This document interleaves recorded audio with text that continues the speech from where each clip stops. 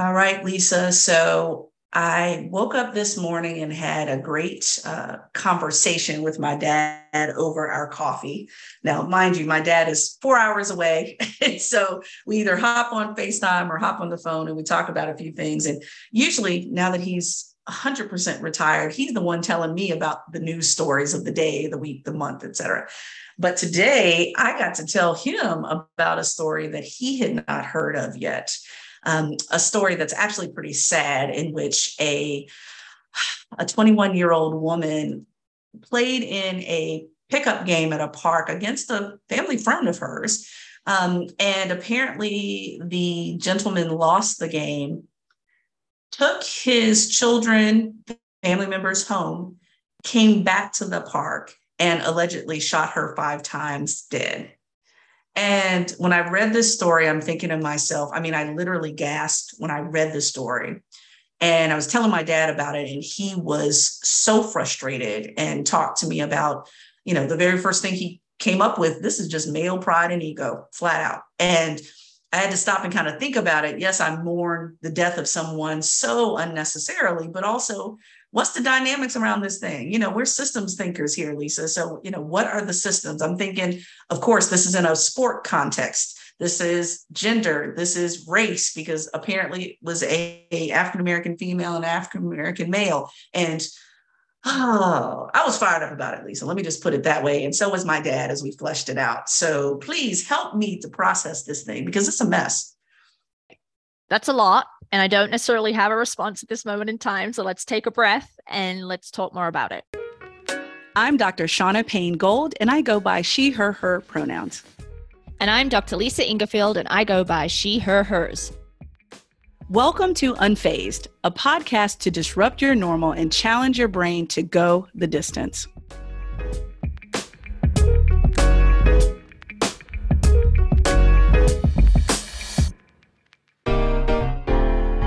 Want to get more out of your rides this fall?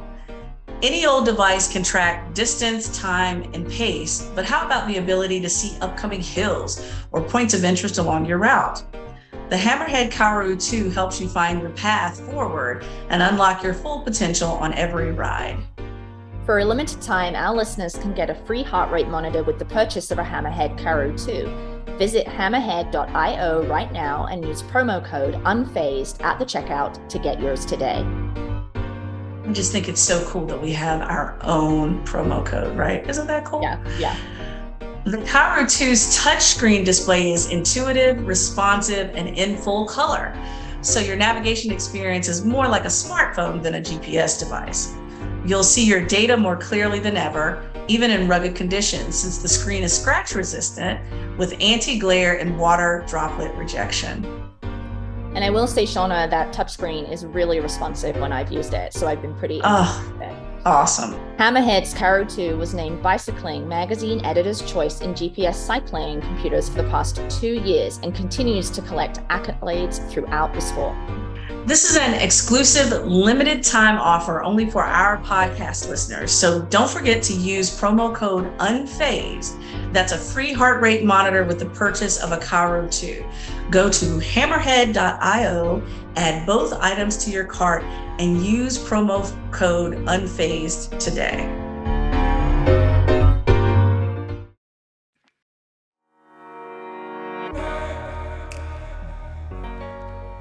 I may be the first, but I know I won't be the last. Create a little club, do something. Just do something if it's not there already, create it. Be the leader. If you can knock down that barrier and be the first, it makes it a lot easier for other people to come through without having to go through a lot of those things. Is women supporting women. So we not only have to support each other, but we have to decide that we're going to choose solidarity and act on it. The Outspoken Women in Endurance Sports Summit brings women together to build connections, increase and sustain women's leadership in the industry, and drive forward equity and inclusion. In the past, we focused on women in triathlon, but this year, we are expanding our scope and including all endurance sports with a key focus on business. Learn strategies to help you grow your own business, ways to build your influence and career in the endurance industry, and leave with a network of other women committed to helping you succeed. Join us at the Outspoken Summit from November 11th to November 13th in Tempe, Arizona. Visit outspokensummit.com or click the link in the show notes for more information and get your ticket today. That's outspokensummit.com. The Outspoken Summit. Build your brand, grow your influence, drive your impact.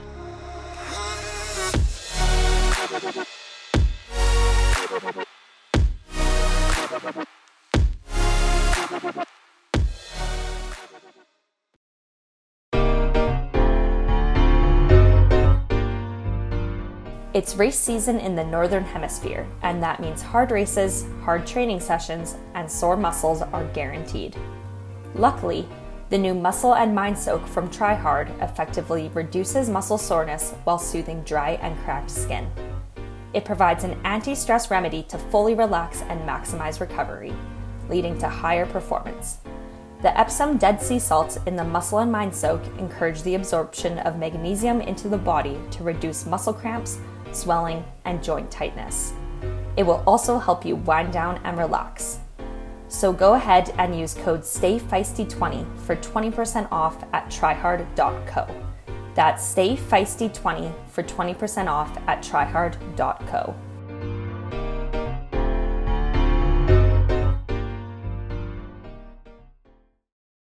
So Lisa, I know that usually on this podcast, we don't necessarily talk often about basketball. We're talking about triathlon, running, et cetera, but hey, look, no sport is off limits around these parts. But yeah, I was just floored by this entire story, and it made me start to think about, this is in a sport context. Is this about sportsmanship, sportspersonship? What is this about, really? It just seems like a lot of dynamics that I'm trying to figure out. Yeah, I don't know necessarily what it's about. I think we're going to speculate, right? And it's probably, even if the speculation is ultimately a little off, I think it's a good avenue for a conversation for this podcast. To your dad's point about male pride and ego, all the women listening to this are likely very, very familiar with the ways in which men can react to losing to women and the terminology that exists that is less than friendly or supportive of women's athletic achievement. I was watching the Ironman World Championship this past weekend. I did not get to watch the women's race, but I did get to watch some of the men's. And in the new Ironman platform, where you can watch everything that's happening, they have the chat. And there was one person who I'm almost certain was a dude, but granted, I don't know that for sure, made some comment about Lucy Charles not being championship material because she always chokes, right? And that's not necessarily the same as the scenario that you're describing, right? But it's of the same root, right?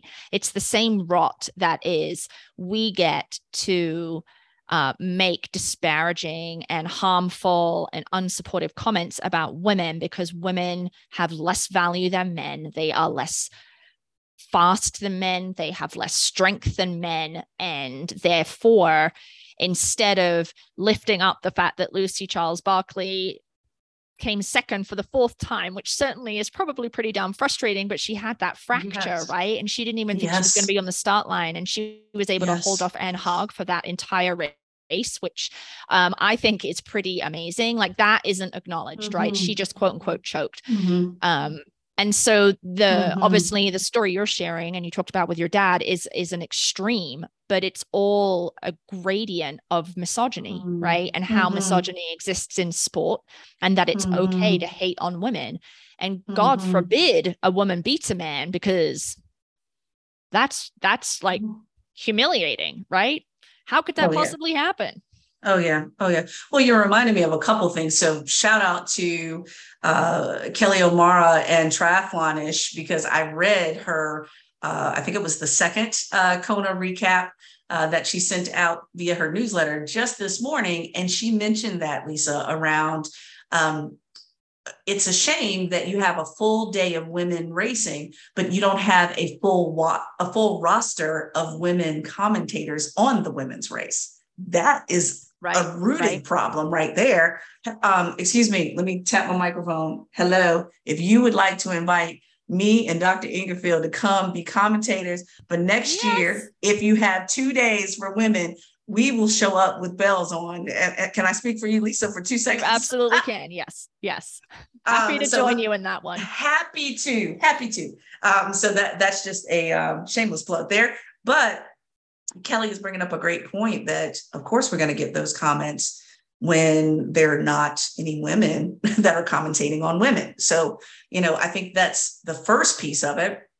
And then I think, another thing that we kind of have talked about a little bit is that, we're not saying that violence men against men hasn't happened over sport, but what we are saying is that it seems to be that we have almost a perfect storm going on, because we know that violence against women is so apparent in this country. Lisa, I know that you are the go-to person on that piece, but I just want to bring that up too, that it just seems very glossed over. And Lisa, you and I can go to the studies that specifically talk about violence against women of color. Missing women of color usually is underreported. And so just the mere fact that this story even got to us, because I'm sure there are other stories that did not get to us, it frightens me quite a bit, because it seems so acceptable, So there's a lot to this. Yeah. And I think that your point is really important to underscore. Violence against women is already an epidemic, but then we layer in the context of sport where you have, it's operating primarily on the binary still. And we have been acculturated to believe that men are stronger and faster and that they should always win against women. And so then you throw in that ego piece, that pride piece, that misogyny, and, you end up with a situation where men try to beat women even when they're not as good, right? Which is kind of funny. I've definitely had men try to race me in the pool because they can't possibly be behind me, which always makes me laugh. And I know that I'm not alone in that experience. I remember I was at Ironman Boulder 70.3 one year, and I wasn't racing it. I was actually volunteering, but I cycled to the aid station. I had a big old backpack on. So I was clearly not in the race. And I was passing some people on the bike, and this one guy wouldn't let me pass him, And it was so obviously that he did not want me to come past him. He thought that I was overtaking him because I don't know, it was just hilarious because he was pedaling his heart out. And I'm like, I am not racing. I'm just rolling along here to get to the aid station. So, you're going to blow it all up in this first few miles because you don't want to be passed by a woman that's not even in the race. Then, okay, you go ahead and do that. So yeah. And, it just, that's incredible. Yeah. And so then you wrap that all up together, right? And I guess I am sadly not surprised that the extreme, right, take that package to the extreme, then leads to men's violence against women because a woman beat a man, right? Mm-hmm. Mm-hmm. Absolutely.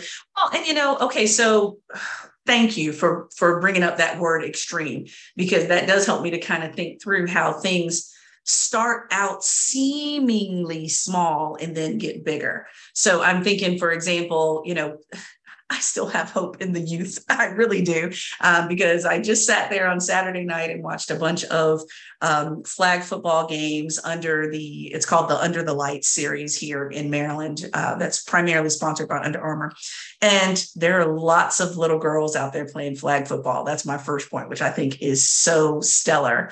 And I witnessed one girl run in several touchdowns last night. I'm grateful that that's going on, because on a micro level, you're now grooming boys to be men who are not personally offended by a woman's presence or her success from jump. So I really love that piece.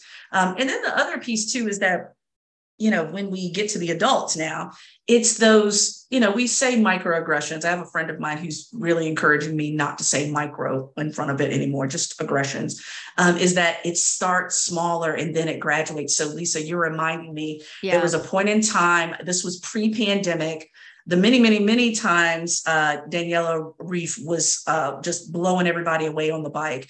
And this was, one of the previously normal years where, the men started first and then the women pros started after them.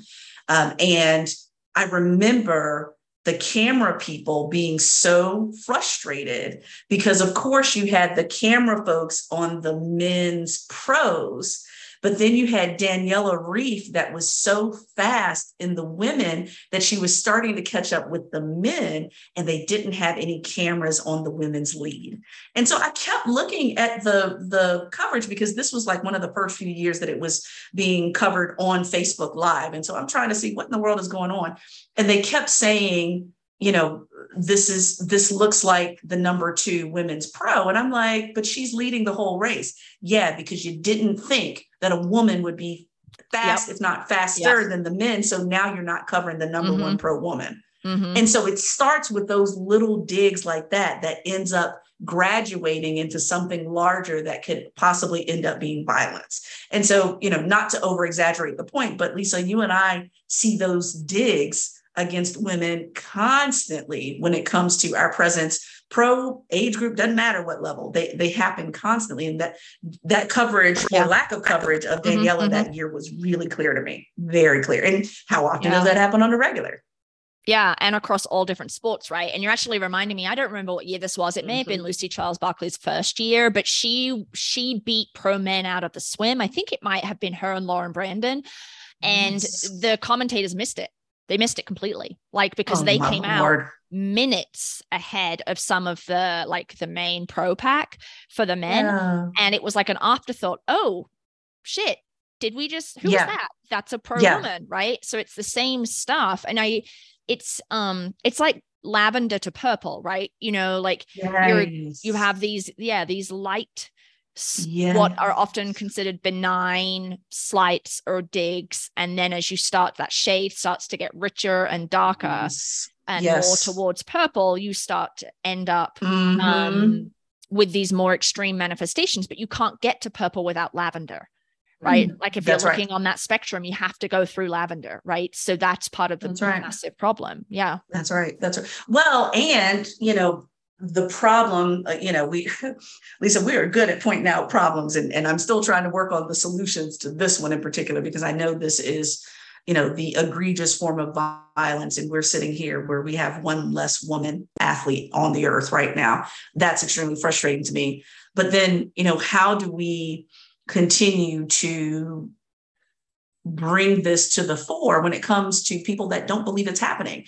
And so, I was looking, I follow Lily Zhang quite a bit, y'all. If you have not followed Lily, Lily goes by they, them. Follow Lily on LinkedIn. Lily is dropping the book relatively soon. I think they just received the author's copy, but their posts are enough to chew on for months and months to come. And this week in particular, Lily dropped a post that talked about how usually as DEI folks, social justice folks, we usually point out the deficiency. Well, Lisa doesn't have this because she is a woman, or Shauna doesn't have this because she is Black and a woman, or whoever doesn't have. And Lily flipped the script on that in their post by saying, instead of pointing out and re-traumatizing the people that are already oppressed or in lack, why not point out the people who have and demonstrate to them how what they have is not common? So, as a pro male athlete at Ironman World Championships in Kona, that you will probably be on camera and be tracked the majority of the race, especially if you're in the top 5, probably top 10. As a woman, we can't assume that. Lisa could be burning it up as number 1 rookie first timer at Kona. And there is the possibility that Shauna will not see her face until she crosses the finish line. Right. So bringing it up to the men or male allies or female allies that men have always had this and they can assume that they're going to have it while others cannot is what Lily is bringing up. Mm-hmm. And so to assume, like, let's bring in the whole basketball conversation. Men, 9 times out of 10, can assume that they can lose a basketball pickup game and still go home alive tonight. Based on this young lady's story, women cannot assume that if they win a game that they can go home tonight in one piece. And so it's that whole affirmative piece of what do you have? Like, I can assume that I can walk up 5 stories to an office in a building because I'm able-bodied. I can assume that as a affirmative. That's not the case for everyone. And so I need to remind myself of that. Right. And so those are the types of affirmatives that Lily's talking about. And I think we need to bring them up in sport all the time. The affirmative of there will be a box on the damn race form to fill out that accurately describes you because you're considered in comparison to our non-binary athletes that may not have that. Like just bringing up that affirmative piece, that may help some, but I'm going to start rotating that into my practice here because I don't do that enough. I usually speak to the lack versus the affirmative. Yeah. So, okay. So then like sliding in the issue of race here. So the perpetrator in this crime is an African-American man. And we know that that is likely going to conjure commentary that is rooted or steeped in stereotype about the angry Black man. But so then the narrative becomes racialized as a means to sidestep perhaps the more primary issue, which is gender. And for white men who are likely equally as angry, right, and equally likely to flip out on a basketball court, they're rarely described that way. So it enables white men to sidestep the negative influences of masculinity or toxic masculinity in a way that African-American men or other men of color cannot, right? So is that an example of what you're suggesting? Yeah, I think so. And here's the other piece that I'm thinking about, Lisa, that I hadn't thought about before this, is that angry Black male stereotypes usually lean in the direction of violence. Whereas I'm not sure I can say that for, if we thought about the average angry white male, I'm not sure it would go to the degree of purple that you were mentioning of violence. Right. Yeah, you're angry. Yeah, you're, McEnroe and you're going to throw your you're going to throw your racket down and break it. But to the point of taking someone's life, that's a different shade of purple. Yeah. Yeah. And so that might be happening, right? But we're just not hearing about it because white male anger is passion. Like McEnroe, I mean, sure, he has been parodied for those outbursts on the tennis court, but it was never... he was never judged in the same way that, say, Serena Williams was. And we've had that conversation before.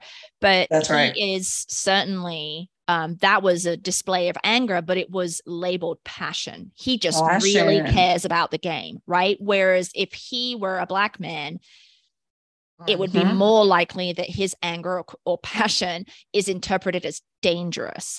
I think, and I think it's a product of gender, of our gender socialization around masculinity and what it means to be in charge and in control, particularly in the sport context. And when we we racialize it, when white people racialize it, it enables them, the white people, to not have a conversation about gender, right? Yeah, that's such a good point. And I'm still trying to get my mind wrapped around it too, because so let's think of, let's go back to the intersection of race and gender on masculinity.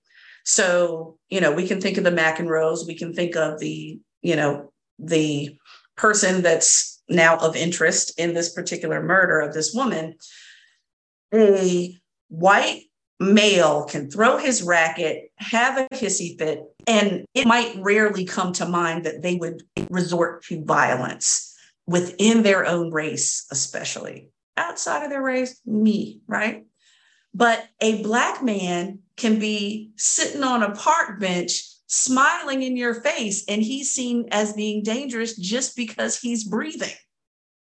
And so to me, I think that's another construct too, is that Blackness, Black maleness being a ruler for violence, whereas white maleness is usually, I would say, not a ruler of violence, especially against people within their own race. Now, against Black people, brown people, that's a different conversation.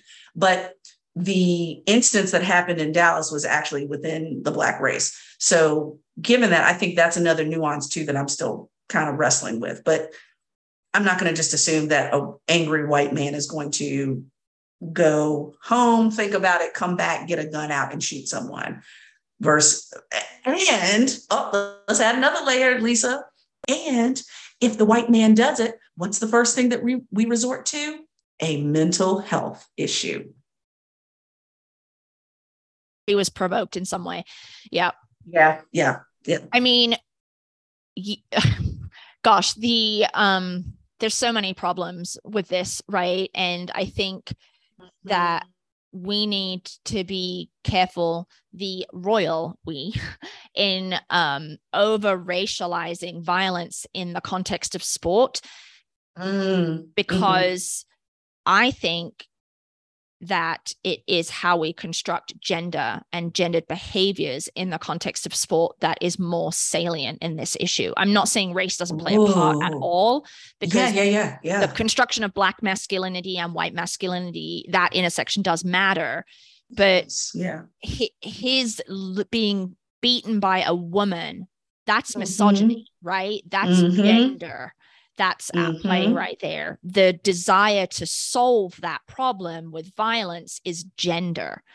And how many conversations are we going to see in the media that call that out, right? That either just don't, they're going to be the ones that just don't mention race and gender, or they're going to be the ones that kind of fall on these tired, old stereotypes related to Black masculinity. But I don't think we're going to see commentary that really delves into the fact that at root here is that a man was beaten by a woman, and that is not acceptable because women cannot be better than men.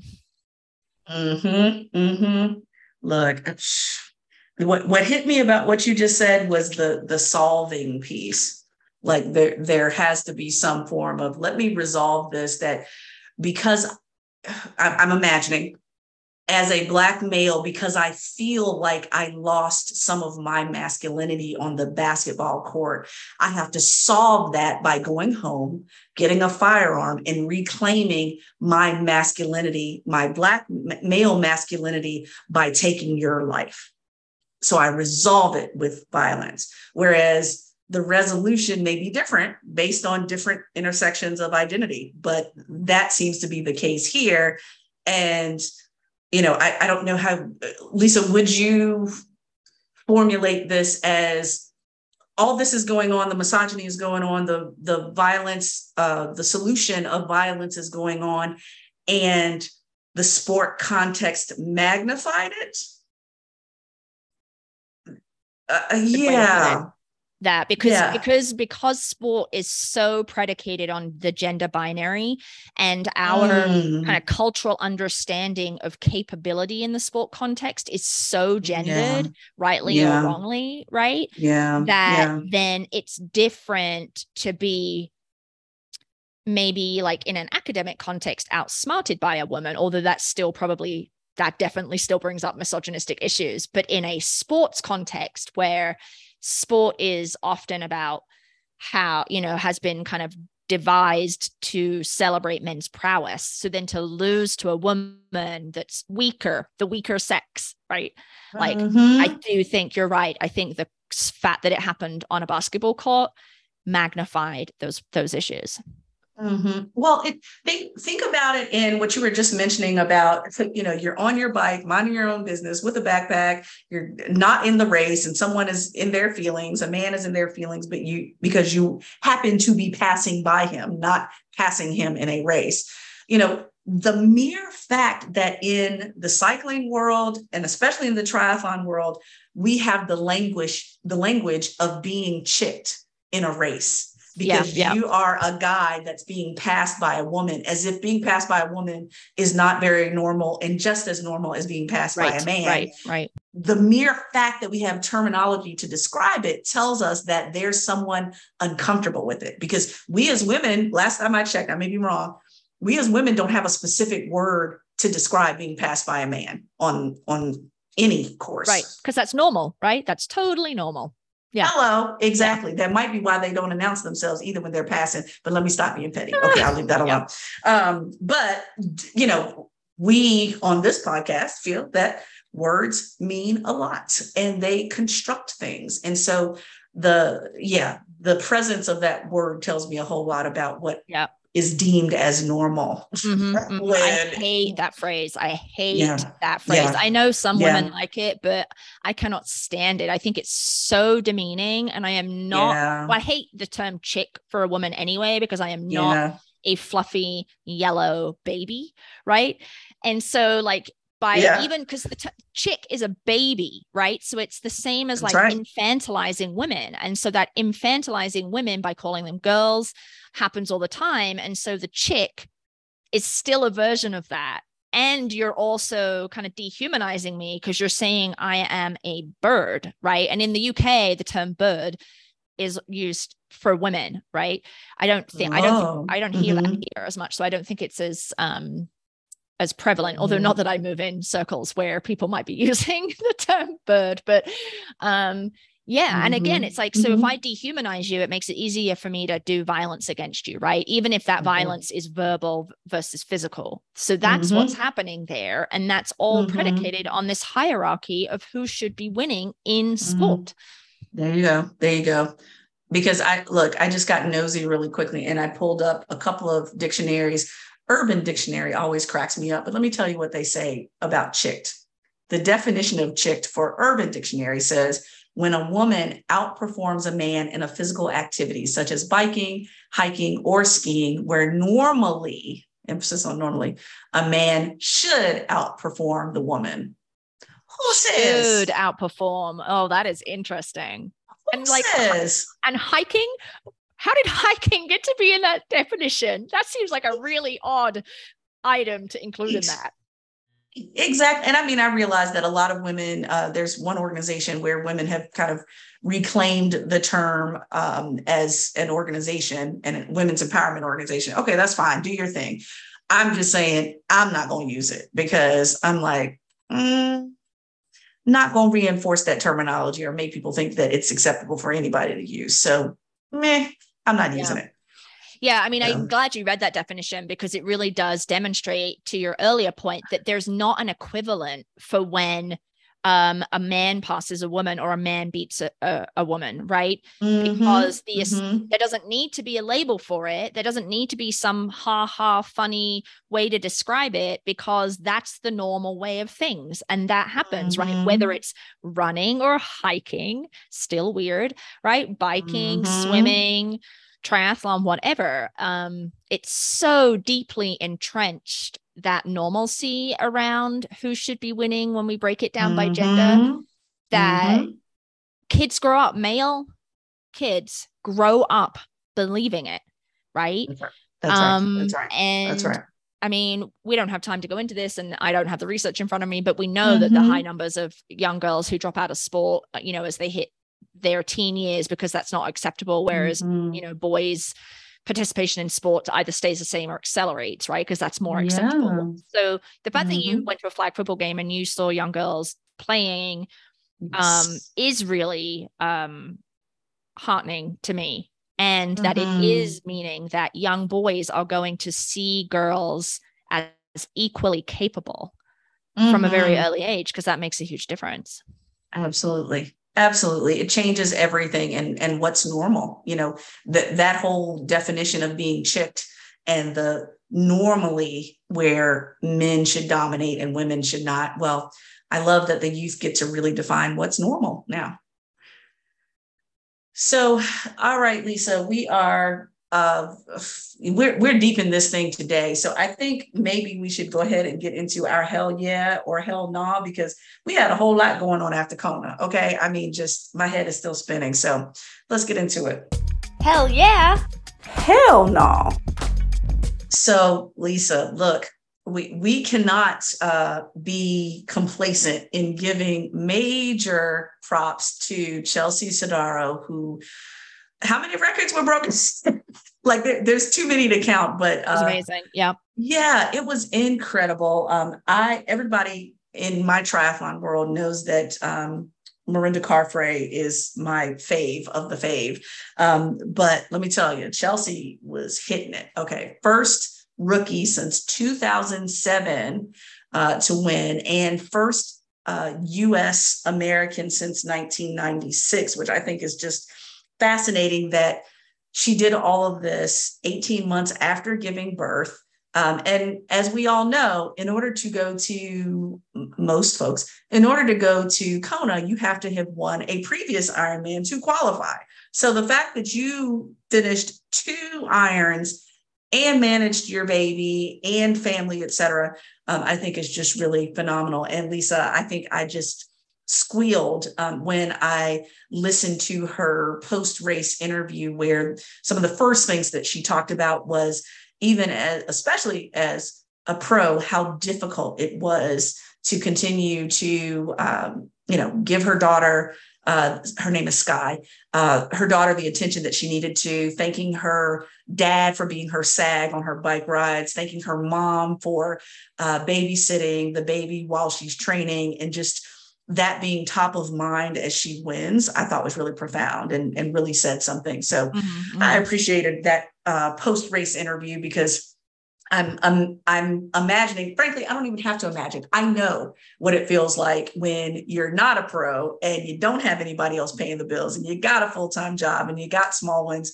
and you still want to train and race. So good job, Chelsea. Well done. Congratulations. And we're just excited to continue to watch your career blossom. Fantastic. It makes me wonder, this is a little an aside. Yes. When men who are new dads win races like this, do they thank their partners for looking after their kids and enabling them to do all that racing? Does that happen at the same rate that women tend to do it? I don't have an answer for that. I feel like my gut says no, but I would probably have to do more research, because I'm sure it does happen, but I would imagine at a lower rate. Like it's the expectation that, and we've talked about this 1,000 times, that the woman looks after the kids, blah, blah, blah, right? So, yeah. All right, that was an aside. You just made me think of it. But our hell nah for this week is that the Denver Nuggets has a mascot named Rocky. And apparently this mascot is paid $645,000 a year to prance around in a outfit, which I think he's a lion, but don't quote me on that, because while I live in Denver, I do not pay attention at games, right? I mean, sure, that sounds like really hard work, but, easily worth $645,000 a year. As it turns out, the top WNBA player, whose name is Diana Taurasi, she is a 3-time WNBA champion and a 5-time Olympic gold medalist. 5-time Olympic gold medalist. She is paid the highest in the WNBA, and it is $226,000 a year. She earns, Rocky, the mascot, earns nearly 3 times as much as the top WNBA player that has all of those accolades. And that is a big up hell nah, and I don't want to necessarily ruin Rocky's pay here, but if a freaking person who's likely a dude in a yellow furry outfit bouncing around a basketball court can earn $645,000, then the top WNBA player should for sure be earning more than that. So look, let me tell you. Hell no. Oh yeah, for sure. And thank you for making me curious enough to even look it up. So the Denver Nuggets mascot is a mountain lion. Not that should make any difference, but it is a mountain lion. And what I just read was, all right, just hold in your mind, Lisa, how much we make per hour with terminal degrees as consultants. Rocky makes $7.50 an hour. Oh my gosh. Shut up. I mean, literally, he jumps up and down for an hour and gets $750. Exactly. So look, and I just found this one, top 5 highest paid NBA mascots. So Rocky the Mountain Lion, then Harry the Hawk with Atlanta Hawks makes $600K a year. Benny the Bull, Chicago Bulls, $400K. Go the Gorilla with the Phoenix Suns, $200K. And then Hugo the Hornet with Charlotte Hornets is paid $100K. So yeah, you know how long I had to work in higher ed to even make the 5th on this list? Girl, no. That's, oof. I'm done. I just made myself mad all over again. Yeah, that's a huge hell no. Not cool. Yeah, so. Not okay. Oh, God. Whether you run, ride, hike, or swim, you understand what it means to push harder, reach farther, and go the extra mile. This relentless drive runs in your blood. That's why Inside Tracker provides you with a personalized plan to build endurance, boost energy, and optimize your health for the long haul. Created by leading scientists in aging genetics and biometrics, Inside Tracker analyzes your blood, DNA, and fitness tracking data to identify where you're optimized and where you're not. I love the meal recommendations that come with the analysis. It prompted me to add salmon into my meal rotations, and I am loving it. For a limited time, you can get 20% off the entire Inside Tracker store. Just go to insidetracker.com/feisty. That's insidetracker.com/feisty, and then use the code feisty at checkout.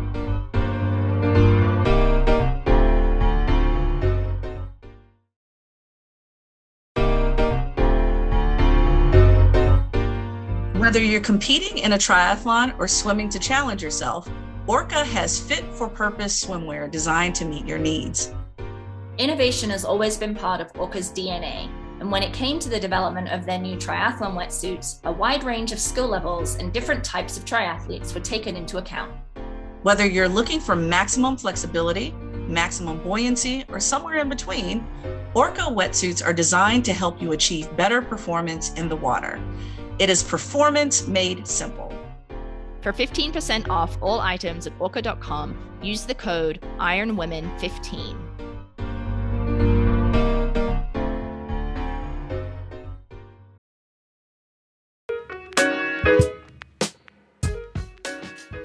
Unfazed, a podcast produced by Feisty Media and supported by the Outspoken Summit.